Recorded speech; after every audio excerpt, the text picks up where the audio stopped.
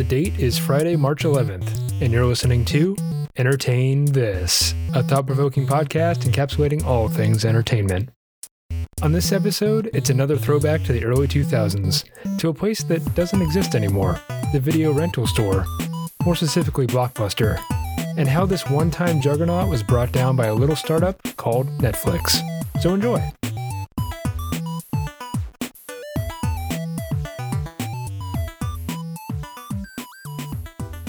Welcome, ladies and gentlemen, to your favorite show on the internet, encapsulating all things entertainment. It's Entertain This.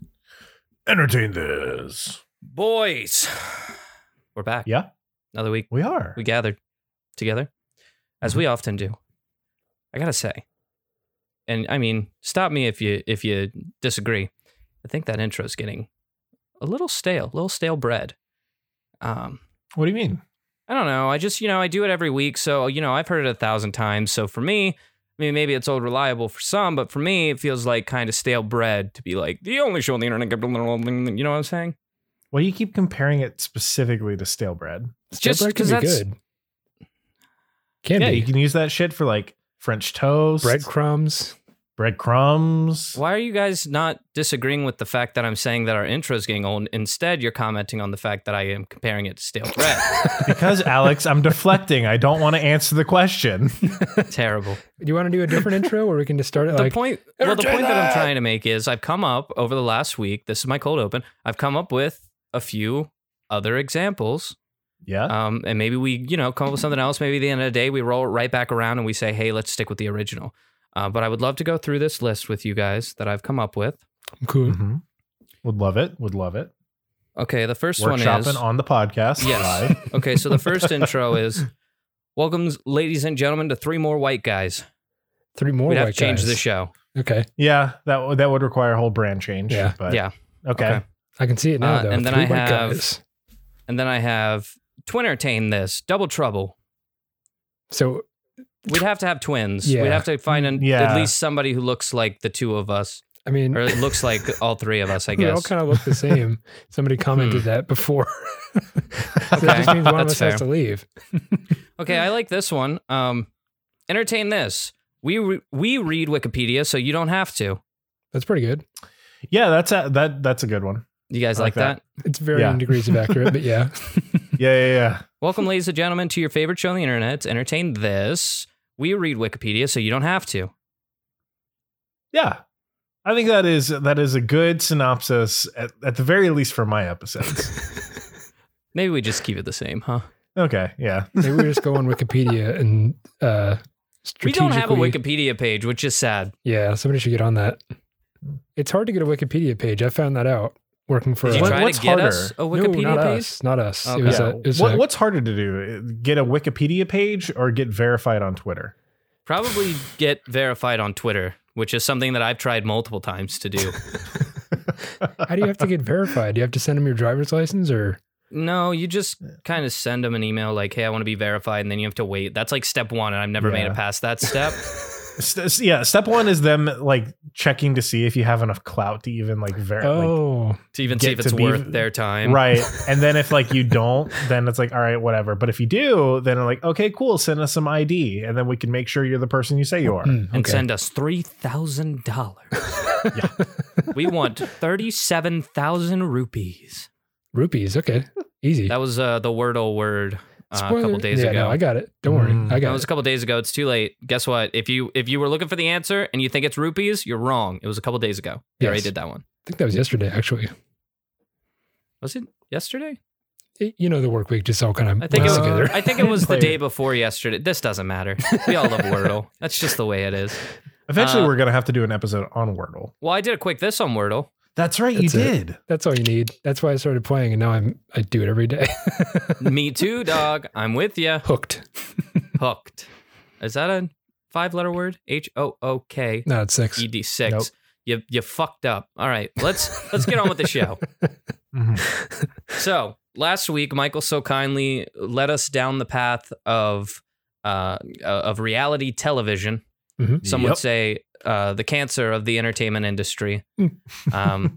Others say that it's, a perfectly good pastime watching those shows. And I think that we all finally came to the agreement that the three of us would thrive on such a show. We're still waiting to hear back from our agents, respectively, about getting the three of us on a show.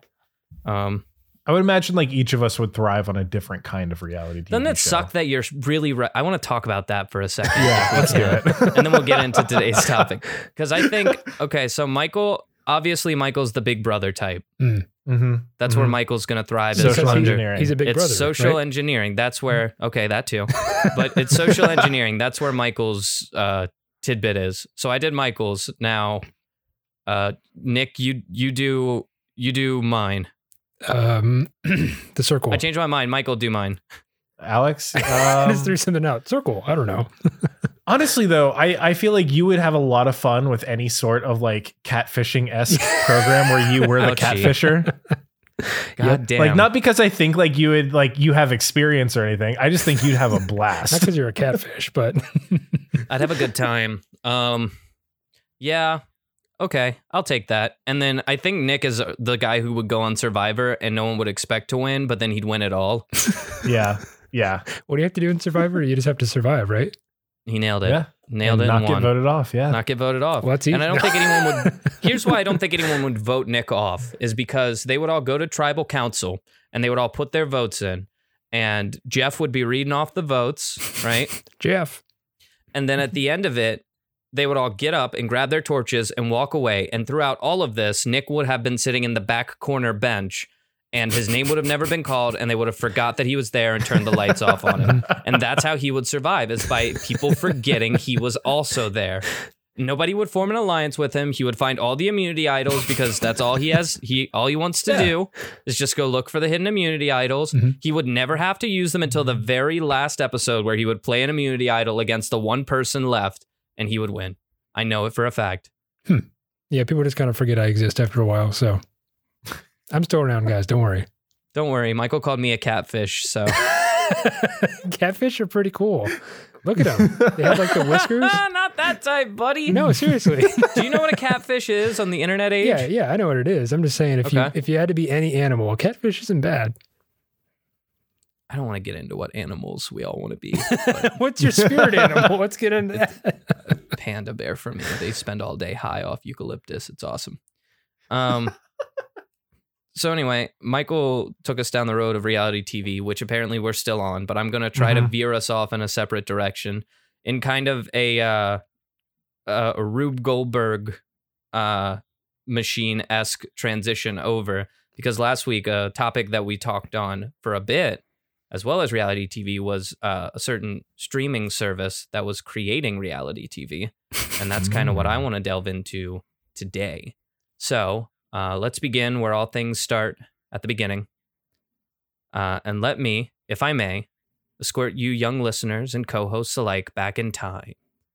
For some, it wasn't very long ago, and for some, it was a lifetime. Hours spent wandering aimlessly through the colorful corridors of plastic. Pictures of familiar faces littering the faces of cases resting peacefully on a shelf. Row after row of repetition and design to draw the eye and the mind.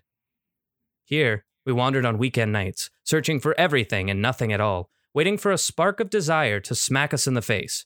A moment where excitement would fill us and we'd carry the plastic case to our parents and beg, "Please this one, please," knowing damn well our age would restrict us from this item. This magical, incredible item. This doorway into worlds unknown, stories we'd not yet been told, and friends that we had not yet made. With a huff, they would agree, taking it to the man in the front and promising to return it within 48 hours. This was a simpler time. A time of physical knowledge.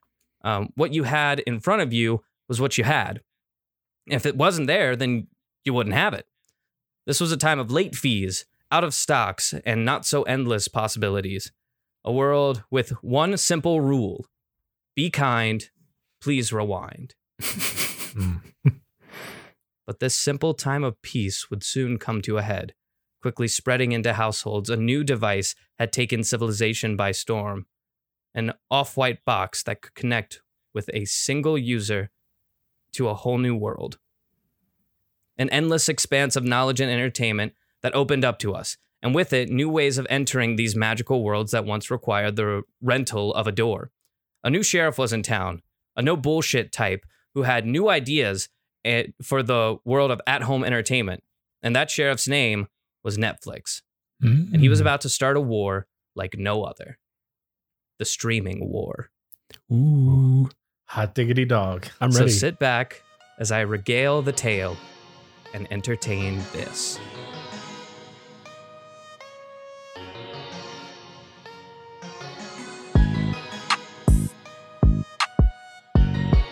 Bum, bum. I spent a lot of time on that intro. Yeah, yeah, that was definitely shows. good. That was good. That's peak Alex writing for you guys out there. I want to start with some questions just to get the conversation rolling. Yeah. What are your favorite memories of movie rental stores? The smells. They all had The a certain smell. the non-specific smells. It was. I remember. It's hard to put Yeah. a finger on it, but they had a smell. Yeah. It was kind of like a stale popcorn esque. Stale. Yeah, Smell. it's funny because they didn't sell like popcorn in the store. Well, maybe they did. I don't remember, but they didn't cook it there. So why would it smell like popcorn? Right. Makes you wonder. I don't know. For me, it was really like I loved just walking down each of the aisles, just looking at all the titles of all these movies I'd never even heard of. Mhm. And like, especially the ones that I knew that like my parents wouldn't let me rent. So I'd obviously go walking over to like, not the like the adult section, because I don't think Blockbuster actually had one of those. They didn't, But but Family yeah. Video did. I know yeah, that. it did. But no, and even apart from that though, like I didn't really go to. I'm still the same person I was when I was like 7. I didn't go to video rental stores or like Blockbuster to rent videos Mhm. or like You movies. went for video games. Video I went for games. video Yep. games. Exactly. I remember that. Yeah. Tons One of my and tons favorite. of rental Nintendo 64 cartridges. Oh my God. Jeez. Yeah, Sometimes I forget the age gap between us, Michael. yeah. And 64. No, they had put games on compact discs by the time I was able to rent video games. So it's like the original Xbox and the PlayStation. Those were the ones that I rented, and they were much easier to carry home because they were just like the DVDs. Hmm. One of my favorite memories from a movie rental store is that we had a movie rental store where actually my sister ended up working throughout high school, and they had a gumball machine. Ooh. And Yeah. and everybody loves gumball machines, but there was a color of the week in the gumball machine. Ooh. And if you rolled, or if you spent a quarter and you got a gumball, you rolled the dice basically. And if you got the color of the week, you got a free movie rental. Oh. Oh, that's cool. Yeah, so I used to walk to this movie rental place with like a handful of quarters and get like 5 gumballs, and then I would get a free movie rental, and I would go home and watch the movie and then get sick on bubblegum. Yeah, I don't know if I ever like actually spent any reasonable amount of time within a video rental store, because I only think I went into one of those like twice, maybe like 5 times. But Your family was the type who just went to Walmart and bought Yeah. a new copy of it? yeah, pretty much. Son of a I don't know bitch. why that was, but you just brought up another tangential memory about gumballs. Go ahead. Because I was in a grade school bowling league. We were very serious, and I won every game, by the way. But after school, the bus would come and drive you. If that were true, we would have gone bowling even one time. Yeah. I'm even not one very good. time we would go. I wasn't very good, and I'm still not very good. But anyways, the bus would pick us up after school and then drive us over to the bowling alley, which was like 10 minutes or so. And I'd Also, always, what a dope sport to be doing recreationally. oh yeah, Like, do Yeah. you know how Oh, much yeah. I would kill to join a bowling league right now? I mean, they're That still out sounds there. so cool. Yeah, you could do it. Yeah, I'm not doing it by You've got myself. that. You've got that bowling place that's right by you. yeah. I know. It's great. I love that place. Yeah. It smells exactly like what I'm describing. Yeah. It smells like the 80s and 90s. We were just Yeah. talking about like smells, but every bowling alley you go to smells like stale cigarettes still. Yeah. But anyways, we get gumballs, and I think if you got a glow in the dark or something gumball, don't shoot a glow in the dark gumball. it was something like that. No, there's chemicals on I that. don't know. I didn't care. Chemicals make it glow, buddy. But if you got one of those, you got 3 free rounds of play or something like that. Maybe it wasn't a gumball machine. I don't know. I'm just an old man telling stories at this point. Now we're all confused. Jawbreakers. That's what it was. Jawbreakers, not gumballs. Oh, okay. Ooh, I gotcha. so much sugar. I loved those. You put them in your mouth. So, oh yeah, it was blow awesome. up your cheek. Anyways, that's my story. Let's get a little more specific. That one was kind of vague. But what are some things that you guys know about Blockbuster Video? What you know about Blockbuster? I know that there is, I think, still at least one actual Blockbuster. And we'll talk is about that still one in for existence. sure. Yeah. Yeah, there is one. Yes, that's correct. How about that? Yeah. I know that the one that's local to me is now a pizza joint. Very cool. Yeah, there's not a lot left. Blockbuster is not really a thing anymore. Their big colors were blue and yellow. Yeah, that was confusing because when I imagine Blockbuster now, I think of like Best Buy. I don't That's know why, wild. but I see like the big yellow price tag. Like, oh, that was Blockbuster, right? To be fair, like both like angled rectangular shapes with blue and yellow. Yeah, like And- what do I know? And Yeah. Blockbuster, Best Buy, double B's. Blockbuster, Yeah, Best Blockbuster, Buy. yeah. It totally makes sense. yeah. What if Blockbuster is just the starter Pokemon to Best Buy's evolution? Yes, that could be it. Could be. Could be. Mhm. Who's to say? Just a theory. Blockbuster Video was a place where you went and you rented videos and video games. Usually people would go there to get new releases. I know the last time, I remember distinctly, the last time I was in a Blockbuster Video was around the time that 50 First Dates came out, because we could not get our hands on a copy of 50 First Dates, and we never went back. After that, they had all closed down. Oof. Actually, I think now that you say that, I think my family's copy of 50 First Dates is stolen from a Blockbuster. Incredible. Yeah. Maybe not stolen. Absolutely They just went out of incredible. business as you had possession of this item. That's what really Yeah. happened, right? Because you didn't steal That's anything. true. Well, let's talk about the beginnings of Blockbuster Video, huh? Mhm. I'm for it. Blockbuster beginnings can be traced back to actually another company, the Cook Data Services, founded by David Cook in 1978. The company's primary goal was to supply software services to the oil and gas industries through Texas, but it wasn't very successful at doing so. Sandy Cook, David's wife, wanted to get into the video business, and her husband would soon study the industry and its future prospects. Using profit that he had made from the sale of David P. Cook and Associates, the subsidiary of his company, he decided to buy into a video store franchise in Dallas known as VideoWorks. When VideoWorks would not allow him to decorate the interior of his store with a blue and yellow design. ... Best Buy. Exactly. He departed Nailed it. the franchise, and he opened up the first ever Blockbuster Video in 1985 Wow. It was that under late? his own company, Blockbuster Video Inc. It was that late, huh?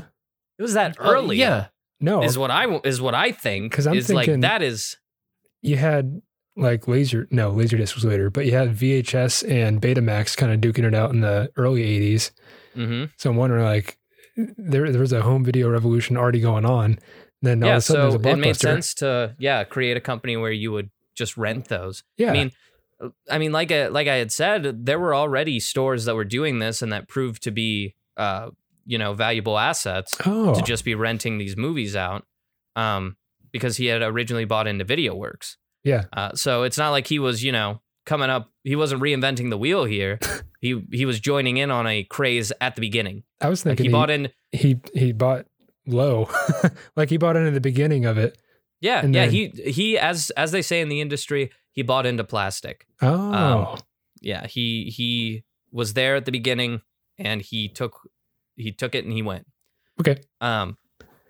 When he realized the potential in video rentals, Cook abandoned the oil industry entirely and began to franchise Blockbuster Video stores. And that's where we see Blockbuster make its way into every small town supercenter across the U.S. In 1987, Waste Management co-founder Wayne Huizenga. It's the best I can do, guys. Huizenga. Can we add some reverb on that? Huizenga. That's up to you, my editor. Okay. Who originally had reservations about entering the video rental industry, agreed to acquire several Blockbuster stores. And at that point, the number of stores numbered about 19, which attracted Huizenga's associate, John Melks. And due to its efficiency, it was kind of an easy sell. It was a family-friendly, no porn image and business model. Kind of risky. So they were like, we are not renting porn. That's our big thing. Okay. Yeah, well, because that was like the easy money. Like you knew, like there wasn't the internet really that available at the time, so you knew people needed to get their fix in. So, there's like huge advantages to deciding that your movie rental store is going to be, family friendly. All access. Oh, for sure. Because that is what eventually led to what we have childhood memories of being able to just wander these video stores without parental supervision because they didn't have to worry about it. That's a huge selling point to say, hey, bring your kids here, let them pick out their own movies. They're not going to run into anything you don't want them to see. Right. Yeah. And like back in the 80s, that was huge because everybody was way more conservative than we are now. I can just imagine like you walk into a block or a movie store and you see like the box art on an adult movie or something like that. You'd be like, what? As a kid, you'd be like, what the hell? They always had the little dark cards in front of them, right? And you had to like is that right? pull the card. And so you would have like a group of your like 12-year-old friends and you'd all gather around because you're having a sleepover and one of your parents took you to the movie rental place and you would dare each other to walk up and pull it. But like the mom would always walk around the corner at the last minute as like one of the kids has like the like paper pulled back and they're like, what are you doing? You slam it back and you run off. That's a memory we all have. We all share that. That's so funny. Anyway, so yeah, not having, images like that in your business makes it family friendly and makes more people want to go there because it's quote unquote safer. Yes. So Huizenga and Melk utilized techniques from their waste business and Ray Kroc model of expansion to rapidly expand Blockbuster. And soon they were opening a new store every 24 hours, as is often the case with businesses like this. That's kind of how McDonald's did it too originally. Yeah. Once they hit franchise. And back then, you kind of didn't want to hit franchise. You wanted to remain a small family-owned store. It was usually a businessman out of town who came in or a third party who didn't start the company who was like, you need a franchise. Do it. There's like a whole movie about it called The Founder. Oh, great. I think great it's movie. on Netflix. Yeah, it's about the founding of McDonald's. And it talks kind of about stuff like that. It's a very good movie. It is great.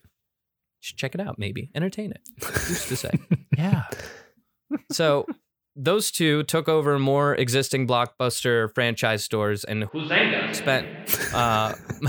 spent much of the late 1980s acquiring several Blockbuster revivals, including Major Video, which was another Blockbuster-esque store. So now they're picking up old stores left and right. They're like, all right, give us Major Video. Okay, give us, give us Video World. Give us whatever. We'll take them all. We're going to turn them into Blockbusters because, the supply's already there. You already have all the movies. So all you have to do is slap the paint on and call it a Blockbuster, and there you go. So in 1989, Nintendo attempted to halt Blockbuster's ability to rent video games, filing multiple lawsuits and lobbying the U.S. Congress to ban the practice. And Nintendo ultimately lost that battle, which paved the way for the future of video game rental. Can you imagine? Blockbuster was the first, and they almost were the last. Jeez. Why does Nintendo always do that? I get it. It's intellectual property, but like now you can't even stream it on Twitch without like a special Nintendo license. I'm sure that's it's more of a thing around like Japanese copyright laws. Like Japanese copyright laws are very aggressive. Oh, that explains a lot. And they're like, and a lot of those companies are very litigious. Yeah. Litigious. Like, yeah, they take a lot of the same like approach to things that like Disney does in the US. I get that, honestly. Mhm. I can't hate them for it because they're just trying to protect their IP, but at the same time, it's like loosen up your. Yeah. At the same time, it's free advertising. Yeah, like, why wouldn't you want people playing your games? That's what you want in Exactly. the end, right? Yeah. I don't know. It's a can of worms. Well, all seemed to be going well for the movie rental store as the lights went out on the 80s and the 90s quickly approached. In 1990, Blockbuster bought mid-Atlantic rival Elrolls, which was another movie rental place. Earls. Earl. We never heard of it. You could because literally we say weren't any alive. name there, and I'd be like, yeah, that was a place. Yeah, Why sure. not? Sounds right. Well, it had more than 250 stores. So we're talking like Mm. we had this many stores and now we've doubled it. Yeah. We've doubled it. Exponential more growth. So quickly, Blockbuster was becoming the place to go to rent movies. It was the only place left. So in 1992, Blockbuster acquired the Sound Warehouse and Music Plus music rental chains and created Blockbuster Music, where they rented CDs. And later, they would quickly see the growth of LimeWire because of this. Yeah. Well, not because of that, but Weirdly enough, an internet streaming service. Oof. In October of 1993, Blockbuster took controlling interest in Spelling Entertainment Group, a media company run by television producer Aaron Spelling.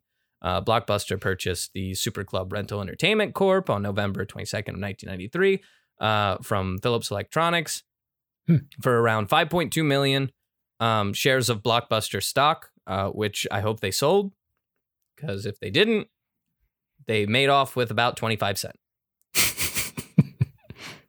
Not much. But all in all, this brought approximately 270 record bars, tracks, and other types of basic music stores into the Blockbuster fold. So by 1993, we're quickly growing as Blockbuster Video, which started in 85. We're not even 10 years into this, and already we have hundreds and hundreds and hundreds of stores across the country. Crazy.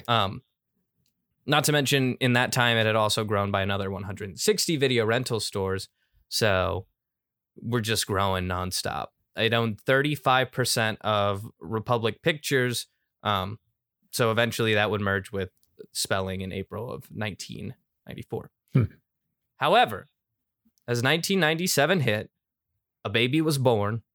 His name was Alex. It was me. That's you. But a new player would also enter the game. On August 29th of 1997, Mark Randolph and Reed Hastings founded Netflix in Scotts Valley, California.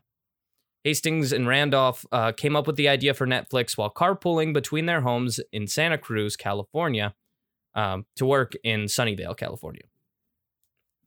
Randolph admired Amazon.com and wanted to find a large category of portable items to sell over the internet using a similar model. So you can kind of see where I'm going with this. Yeah. So wait, so what year was this again? 1997. Okay, so this was like when Amazon was like strictly selling books still. Yeah. Correct. Mhm. Yeah. This is like Amazon in its young ages, back when our big boy Amazon daddy, Mm-hmm. Jeffrey. whose name I was Jeffrey. honestly afraid to say his name No, it's on fine. the podcast. We'll just call him Jeffrey. We don't know. But he still had hair on his widow head, What? but no longer. Well, he didn't have a lot of it then, but he had a No. little bit. A little. I gotta look that Yeah. up. I unfortunately know way too much about the early ages of Amazon. Yeah, I'm sure you do, buddy. You went through all those trainings. Oh boy. From humble beginnings, young So- Jeffrey. Well, we're going to be talking about Amazon a lot because their story intertwines with the story we're telling. Maybe a little bit more than you expected. So at the time, he basically wanted to, find something that he could sell like Amazon was selling. And at the, Hastings and Randolph had considered what it was they were going to sell. And eventually they had kind of pondered the idea of selling and renting VHS tapes. But they kind of quickly rejected it, saying that it was too expensive to stock and too delicate to ship. But around that same time, a new technology was coming out, and this is when they first heard about DVDs. It was first Ooh. introduced in the United States in March 24th of 1997. So if you want to know how old DVDs were, That's how old DVDs are. These are different from CDs, right? Because CDs were before that. You're asking me questions you know I don't have the answers to. If But only we it's had a quite fact possible. checker. Dun-dun, dun-dun, dun-dun. She'll be in here in a second. Yeah. So yeah, DVDs are introduced in the United States on March 24th, 1997. CDs probably were a bit before that. Yeah. But they tested the concept of selling and renting DVDs by mail by mailing a compact disc to Hastings House in Santa Cruz. And when the disc arrived intact, they decided to enter the $16 billion home video sales and rental industry alongside Blockbuster. Hastings is often quoted saying that he decided to start Netflix after being fined $40 at a Blockbuster store for being late to return a copy of Apollo 13. Which is a good film, by the way. Can you imagine that, carrying the vendetta? Just like, I'm going to show you freaking Blockbuster. You take my $40, I'll take your whole life.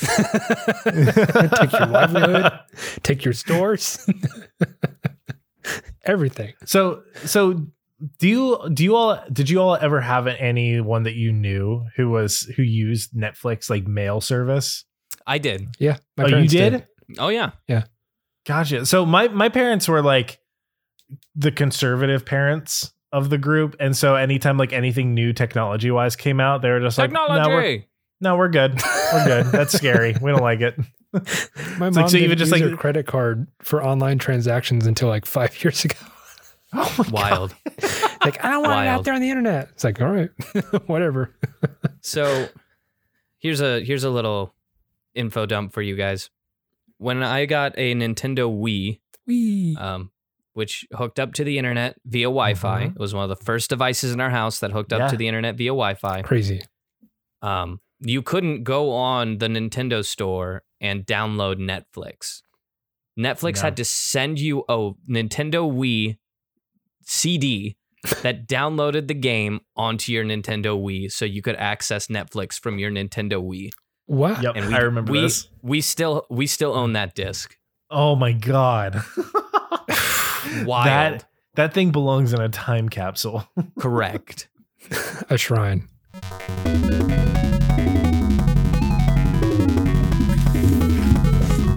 It's Chloe. Gentlemen. Oh boy.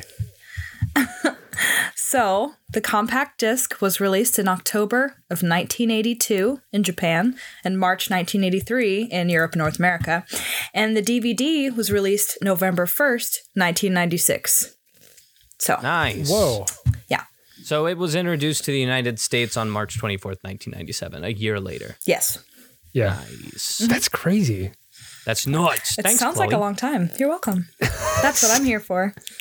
CDs came out in the 80s and nobody used them. They're just like, I'm going to stick with 8 tracks. I'm good. I don't blame him. It takes time to get people around to new ideas, you know? Yeah. Not to mention Yeah. a CD player was like double the size of an 8-track player. Right. That is a good point. So And like What the hell? CDs, like when they first came out, like it was like that was kind of the same concept as like a single. Like you could only fit a single song on a CD. mm, And laser technology got cheaper and cheaper. So the CD players got cheaper as the 90s went and they on. made more compact discs so they could fit Yep. more stuff on it. Yeah. Bananas. Do you remember the Nintendo GameCube disc? How small those yeah, were? they're like this, like 3 Yeah, inches the wide. itty bitty little Tiny boys. I always felt like I was going to break it when I put it in the console. It's like, oh, gotta be careful. So tiny. So Netflix.com launched Mhm. officially as the first DVD rental and sales site in 1998, 1 year after. And it only had 30 employees at the time. It was a little startup. At the time, it only had 925 titles available, which seems like a lot, except Mhm. now it's way more than Yeah. almost the entire catalog of DVDs at the time made up those, 925 titles because there weren't a lot of movies on DVD yet. Oh, that's a good point. So Randolph and Hastings met with Jeffrey Bezos, where Amazon.com offered to acquire Netflix for between $14 to $16 million. Okay. At the time, that's not bad. That's not bad, but their initial investment was 16 I think 13 million. Hmm. So they weren't like doing too well on that deal. Right. Okay. Fearing competition from Amazon, Randolph at first thought the offer was fair, but it was Hastings, who held the 70% majority of the company, that decided instead to turn it down on the plane ride home. So met with Jeff, got on the plane, said, we're not doing it. And you got to respect the kahunas on these Netflix boys. Yeah. Because Jeff Bezos was a scary guy back then, too. He was like Well, clearly going places. yeah, Right. That's how he Yeah. lost all his hair in the deal. Because he just he got off the plane. He's just He started ripping his hair out because he lost Netflix. It was right under his little tootsies. True. So let's talk about Netflix model and how it worked back in the day. So initially, Netflix offered a parental model for each DVD, but introduced a monthly subscription concept in 1999. And that's where we start seeing the, like, you pay this down payment a month, get all these DVDs that you want. Those old commercials that you remember. One down payment a month, unlimited, whatever. So the parental model was dropped by the early 2000s, allowing the company to focus on the business model of a flat fee, unlimited rental without due dates, late fees, shipping, handling fees, or per title rental fees, which was like their huge selling point back in the day, if you can remember that. In September of 2000, during the dot-com bubble, while Netflix was suffering losses, Hastings and Randolph offered to sell the company to Blockbuster LLC for $50 million. Holy smokes. Which, like, it's funny thinking about that now, especially since I've worked at startups that have been looking at getting acquired. And it's like, that's like nothing. Yeah. But back then it wasn't. It was like Right. a lot of money back then. Oh, for sure. This is the moment in the movie where our villain and our hero meet on a train and they don't recognize each other. I like that. And it's only fair that we compare this to movies being what we're talking about. This is that exact moment. Movies. I don't know who the villain is. I don't know who the hero is. It's up to argument as to who's who. But what I will say is this is the moment where Hastings and Randolph went to Blockbuster and said, take our company. We don't know what to do with it. Please. And Blockbuster said no. Ooh. Can you imagine an alternate And universe? that's the day Netflix, or that's the day Blockbuster died. Yeah, pretty much, right? Can you imagine an alternate universe where Blockbuster owned Netflix? They actually thought that this offer was a joke. What? And they laughed it off and declined it, saying that the dot-com hysteria was completely overblown. Which, you know, might have been true at the time. Yeah. Well, let's ask an expert. Michael, you work in internet a lot. What do you know about the dot-com bubble? You were around back then. Tell us about it. Yeah. So, as far as I know with the dot-com bubble, a massive part about it was that you had a lot of companies that were trying to like use the internet as their primary means of business. And that was successful for a lot of really big companies like Amazon. Mhm. However, the bubble part of that is kind of like when we refer to like the bubble in a lot of cases, like the housing bubble and things like that. Or the Danish tulip bubble. Yeah. That was the original bubble.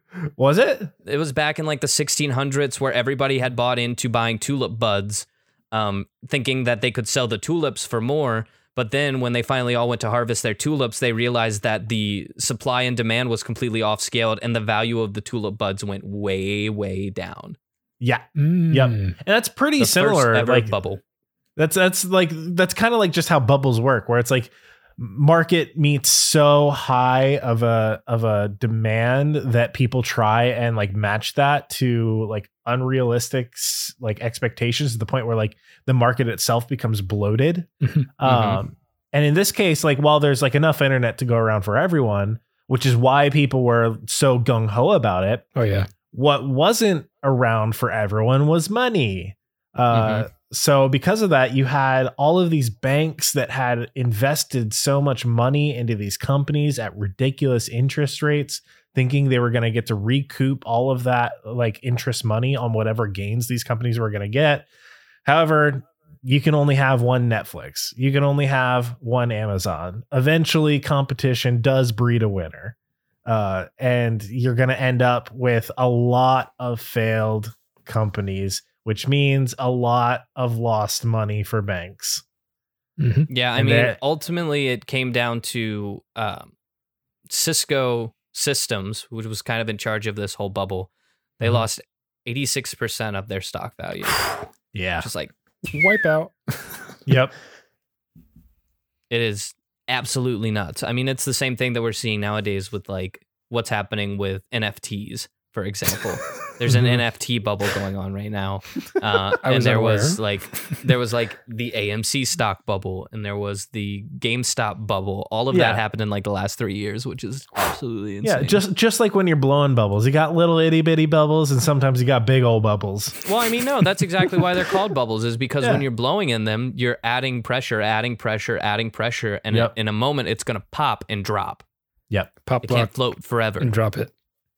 Drop the stock. If it pops, drop it. That song was about.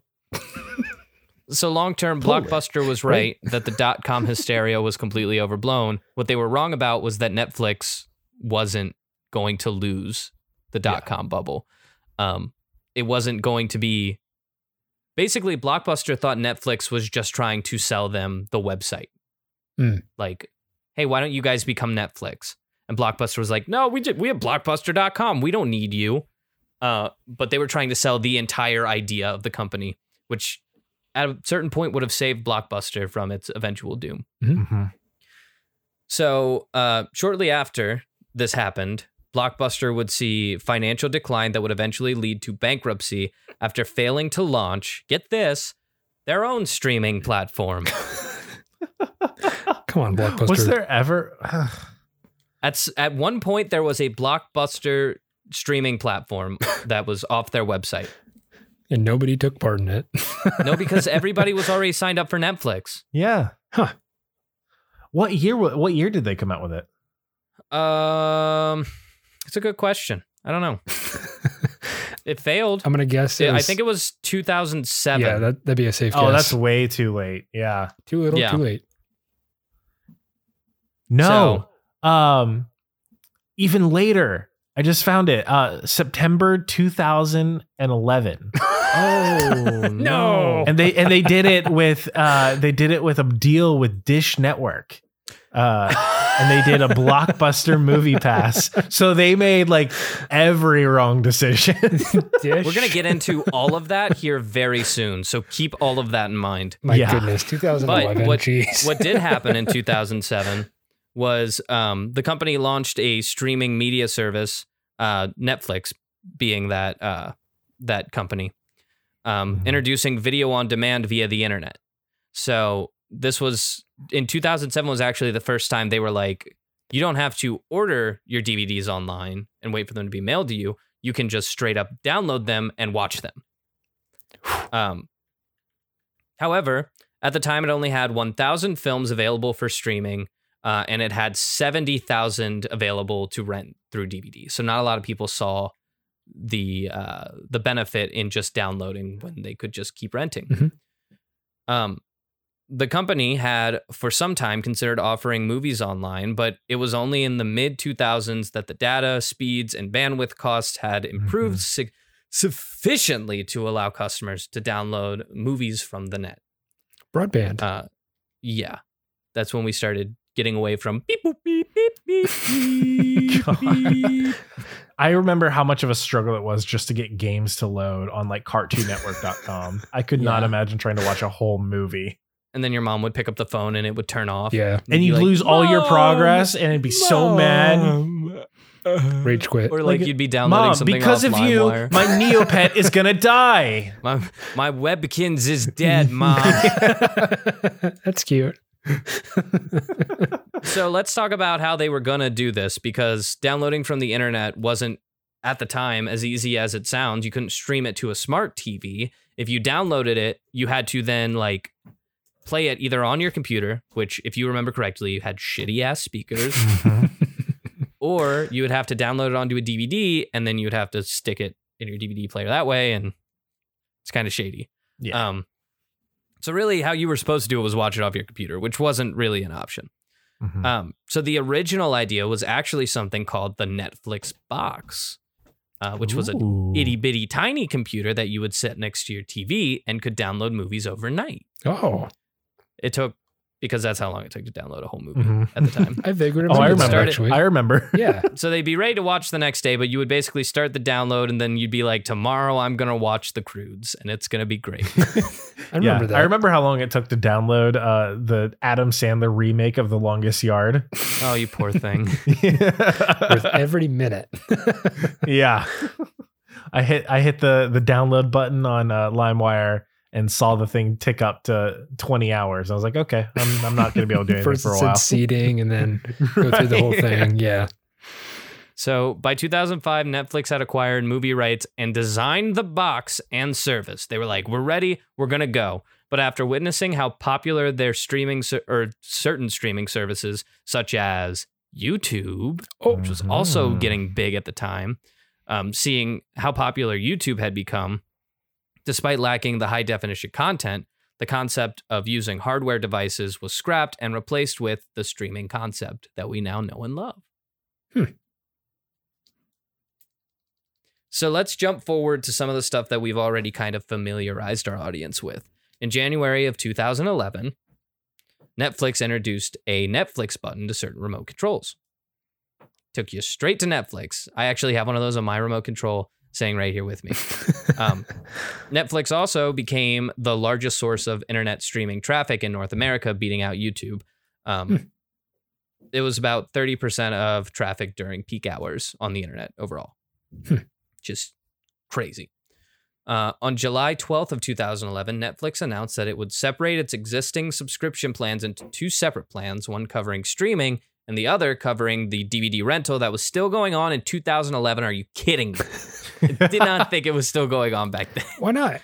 Yeah, no, I knew it was. I had my uncle. He still used it. Yeah, I'd see those like, did they come in red envelopes? Is that what they? Yeah. Because I remember them sitting out on the counter. I'd be like, Mom and Dad ordered another video. That's pretty cool. Oh, wonder what video we're going to watch. It's Lion King again. Great. I don't know. So the cost for the streaming would be $7.99 a month, and the DVD rentals would stay the same price. In September of 2011, Netflix announced a content deal with DreamWorks Animation, so they were getting Shrek and all of the DreamWorks movies, basically, and everybody was losing their goddamn mind because they were like, we get to stream Shrek now, which is sweet. Very nice. In September of 2011, Netflix expanded to 43 countries in Latin America. And on September 18th of 2011, Netflix announced its intentions to rebrand and restructure its DVD home media rental service as an independent subsidiary called Quickster, which failed, and they completely defunct it. It did not work out. If anybody's curious as to if you can still rent DVDs through Netflix, you absolutely can. It's called like Netflix DVDs, and you can totally still do it. Yeah, you can still get DVDs through Netflix in case anybody was curious. Neat. So Blockbuster on August 31st, 2011, announced that it would be closing its remaining 253 Canadian stores and shutting off the entire Canadian unit. It was basically going under liquidation sale at this point. Something that we are familiar with if you kept a close eye on Toys R Us recently, because that's exactly what they went through. So sad. Yeah. So as all of this great stuff is happening for Netflix in September of 2011 that I've already listed, Blockbuster at the time announced that they and Dish Network would launch a new service called Blockbuster Movie Pass, Yup. as Michael correctly predicted. And the Blockbuster Movie Pass would compete with Netflix. There is a little cherry on top to this. Go ahead. So it wasn't that Blockbuster partnered with Dish Network. No, Blockbuster went bankrupt in 2010. And Dish Network bought them. Yeah. Jeez. And tried to make a streaming service off the back of the Blockbuster name. Good luck. So for $10 a month, the members would have access to both a streaming service and game by mail service through Blockbuster. The package was only available for subscribers of Dish Network. And eventually, believe it or not, it folded. They were not able to keep that going. Wasn't there another like home delivery like video game service? I'm trying to remember exactly what it was, but I think that was I Netflix. think it was called GameFly. GameFly. Yes. I was going to say GameSpot, but I know that's not it. It No. was GameFly. Yeah, because I remember seeing all the commercials like pay $5 every month and get 15 games in the mail. And it was just like, oh my God, Mom, can we do that? And no. GameFly is still a very real thing. Is it? What? Oh, yeah. Whew. Oh, yeah. Gotta go check them GameFly out. is still out there and doing it. I remember their commercials. Oh, but they've broken into like not just like the rental side, but like the used video game side. Oh, Correct. Picking up the slack from And clearly that's what GameSpot, you have to do if GameStop. you're learning like anything from these giants in the movie industries. Like you have to adjust, or else if you just keep the same model, you are eventually going to go bankrupt. Oh yeah, for sure.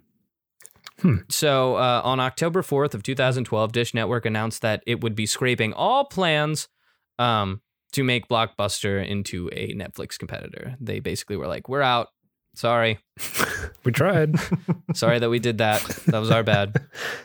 On January 16th of 2013, Blockbuster UK entered into administrations, and they appointed a new CEO whose basic job was just to find a buyer while some stores remained open. Like that was the CEO's only job.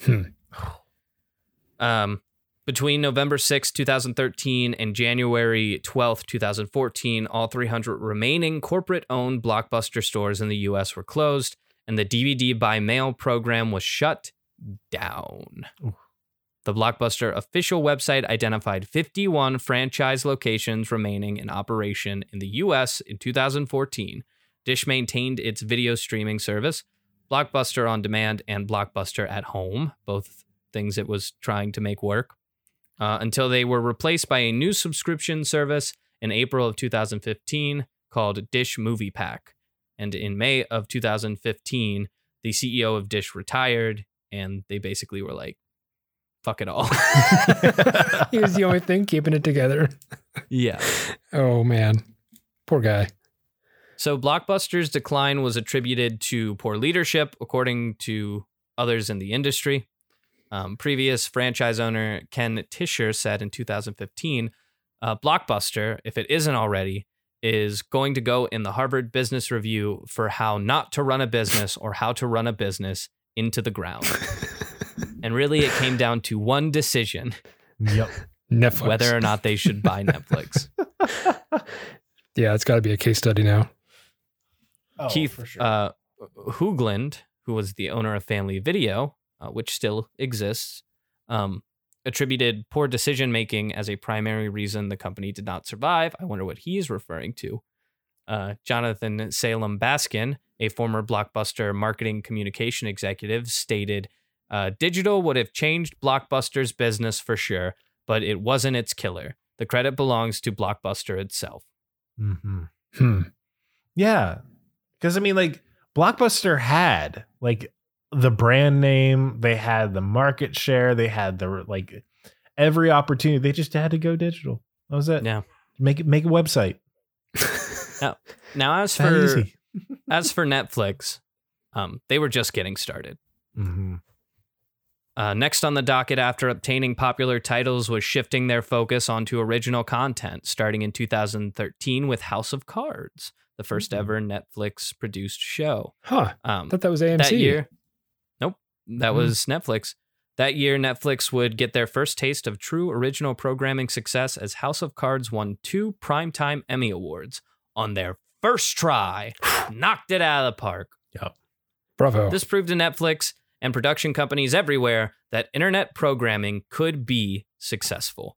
You didn't have to be in movie theaters. You didn't have to be anywhere other than just sitting at home, and you could still make content that people engaged with and that, more importantly, made money. With a win under their belts, Netflix continued to create new content, such as several series canonically linked to the powerhouse that is the MCU. Actually, in the news recently, they have basically expired those contracts for characters such as Jessica Jones, Iron Fist, Luke Cage, and most impressively, Daredevil. Yeah. Oh. Those are all going to Disney Plus, but those were all made as Netflix originals. It also worked to revive long defunct fan favorite programs such as Arrested Development. Ooh, that is a good show. It's a great show. They brought it back basically from the dead. Alongside that, they made a number of other just beautiful artistic pieces of media. They made BoJack Horseman basically from scratch. Michael, you are familiar with Arcane, Netflix original series, as well as many others, a number of reality TV shows that they've created that we've discussed. Yeah. Well, I mean, they've got like their own animation studios. They've got their own like full production studio. They got like everything from the ground up. They're not just like buying out other studios or like paying other studios to make things. Like, no, they are moving like everything in house. They are making their own stuff now. They're actually making movies that get about a 2-week theatrical release and then are immediately uploaded to Netflix. Yeah. Wow. As for our old friend Blockbuster, their story ends like many of ours will. They settled down in one place. They welcomed travelers to come visit and relive a bygone era. The Bend location became the last remaining Blockbuster in the world. And it houses Russell Crowe film props, which John Oliver had donated, actually. He would. And in August of 2020, the location was listed as an Airbnb rental for a 1990s themed sleepover on 3 separate nights in September. Each were limited to guests strictly in that area due to COVID-19 restrictions. But you could rent out this Blockbuster, and if you look up pictures of it, there's like an old box TV and like an old couch. It looks like a 90s living room in the middle of this Blockbuster video. And you get to walk around and like pick whatever movie you want to play, and you get to play it. And you all sleep in sleeping bags around this TV, and it's incredible. That's awesome. If only. Netflix, on the other hand, continues to reign over the internet streaming platforms, though through the years and as the years go by, we've seen many new platforms rise up to take on the same business model as Netflix. None have become so much a household name as the original, though. I mean, of course, we've had like Hulu. We've had pretty much every network television channel has tried to launch their own streaming platform, Disney Plus, things like that. But Netflix has easily made its way into our culture, so much so that the phrase Netflix and chill became a regularly referenced motto to reach the same heights as popular phrases such as "What's up?" and the ever-famous "Eat my shorts." Oof. Bart coined Simpson. by Bart Simpson. Eat my in the shorts. 90s, correct.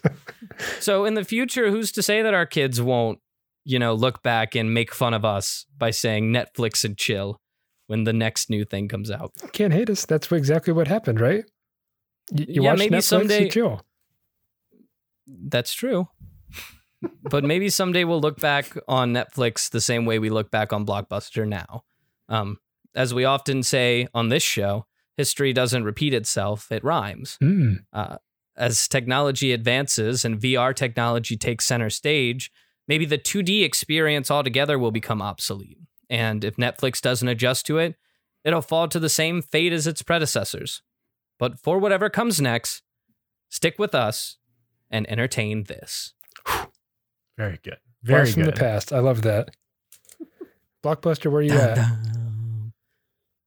Are you talking about the Airbnb? Yeah, sure. Are Where, you talking about the company? Because the company's dead. R.I.P. I know they're dead. I was just wondering if there is, where's the Airbnb? Oh, the Airbnb? Is it someplace that I can easily reach? No, I think it's in Alaska. Gosh, darn it. Alaska. Nobody even lives Bend, up there. Oregon. Oh, it's in Oregon. Yeah. Oh, that's not too bad. That's fine. So it's not Alaska. I mean, it's still pretty out there. Yeah. Yeah. Oh, well. The Last Blockbuster, which is a documentary. You can stream it on Netflix. That's like textbook. Is it a Netflix original? I don't know. Textbook That'd be the irony. ultimate like, petty like. So good. Hold on. Netflix original.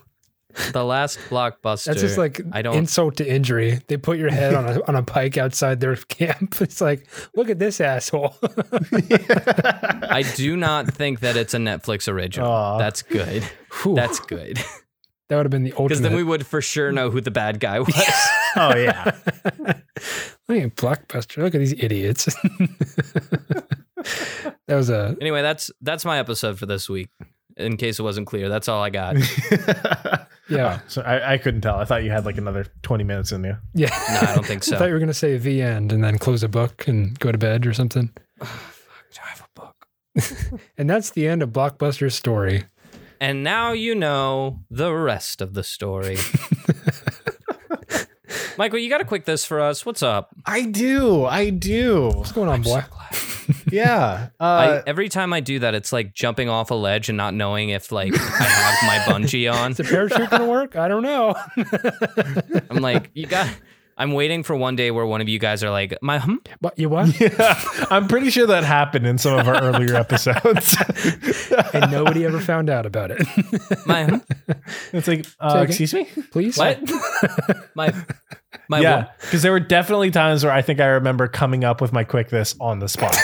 Is this one of those times? Be honest. No, I have a topic in mind, but I'm gonna let it be kind of like a It's not scripted. It's candid. yeah, It is- yeah, he needs a yeah, Candid timer. camera. That's what he needs. yeah.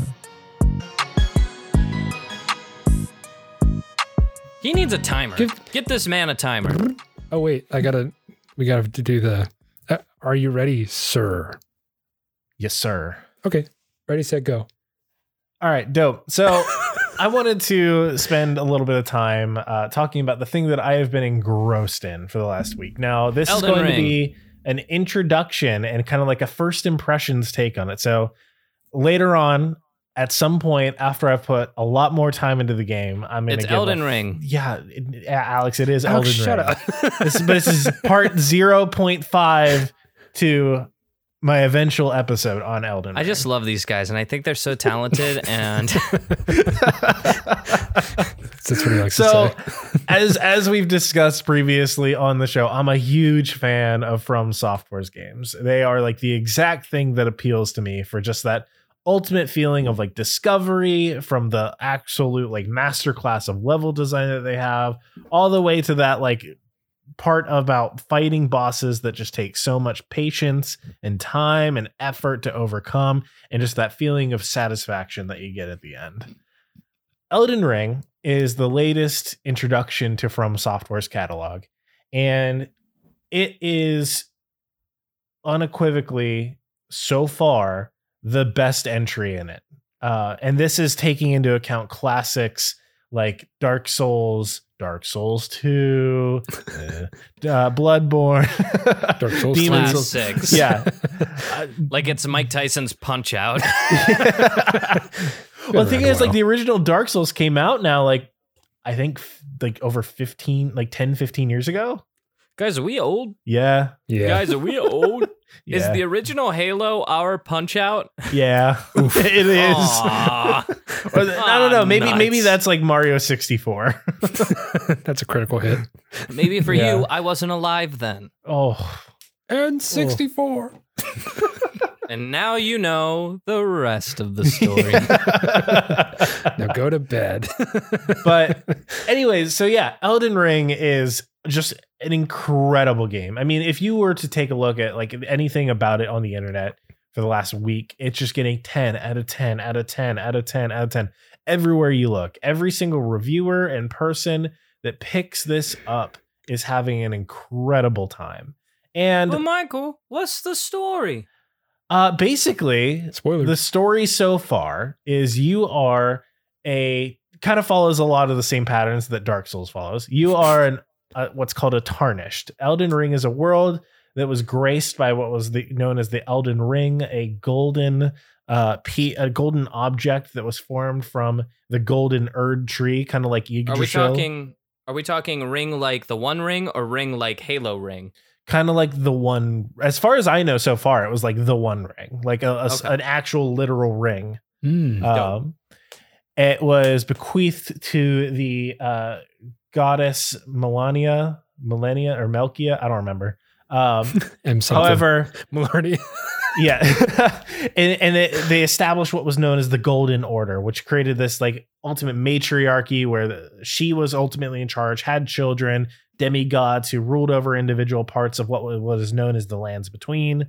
So you mean a utopia? I believe that women should be in power. He's smiling. He's waiting for credit. Somebody like his post, quick. But eventually someone broke the Elden Ring and people figured out ways to kill the demigods. And this led to the collapse of the Golden Order, where Grace, which is kind of like the manifestation of it, has abandoned the demigods, and now in an effort to try and reestablish the Golden Order has come and found individual lowly Tarnished, because when gold tarnishes, it becomes less valuable. Finds Tarnished reaching out for a last hope to try and reestablish the Golden Order. And that is where you come in. You are a Tarnished playing through this, trying to recapture the great runes from the Elden Ring to reestablish the Golden Order. That's Tarnish. I like the metaphor here because Tarnish actually protects. It doesn't devalue. Actually, it makes things more valuable, especially when you're talking about precious metals like silver and gold. Patina. Because it's a protective layer over the actual like valuable part. Yeah, it depends on the way you look at it. Yeah. I like the idea that you are a Tarnished, but you're also a protector of this thing. Yeah. Which that's a sick metaphor. Yeah. Nice metaphor, bro. This is one of From Software's like greatest accomplishments, is that they are so incredibly good at taking these high ideas of their worlds that they create and littering the actual like metaphors and the gameplay all together into one and outputting what is their best product to date. Nice. As far. Eventually, here I've already got 50 hours in the game. Eventually, I'm going to My boy finish ain't been it. going to work. Nah, I've been working. My I've boy just gonna also been starve. staying up till 3 a.m. playing it every You get night. 10 what? hours in, okay? Yeah. God damn. That much is true. But yeah, and eventually when I do complete the game, I'll give you all a final look into how I feel about it. Yeah, can't wait for that. Well, whether you're streaming, renting, or playing as of right now, whatever is entertaining you, we want to hear about it. So why don't you reach out to us via our website, www.entertainthis.net. Scroll all the way to the bottom where you can suggest to us something you want to see us talk about here on the show. There's a little questionnaire you can fill out. There are easier ways to do it. You can email us, entertainthispodcast@gmail.com. You can find us on Twitter. We are entertain_this. Our Instagram is entertainthispodcast, or you can find us on Facebook, podcast Entertain This. But whatever you do, reach out to us. Tell us what you want to hear so that you can entertain us and we can entertain you and you can entertain this. We'll see you all next Friday. Goodbye. See ya. Boy.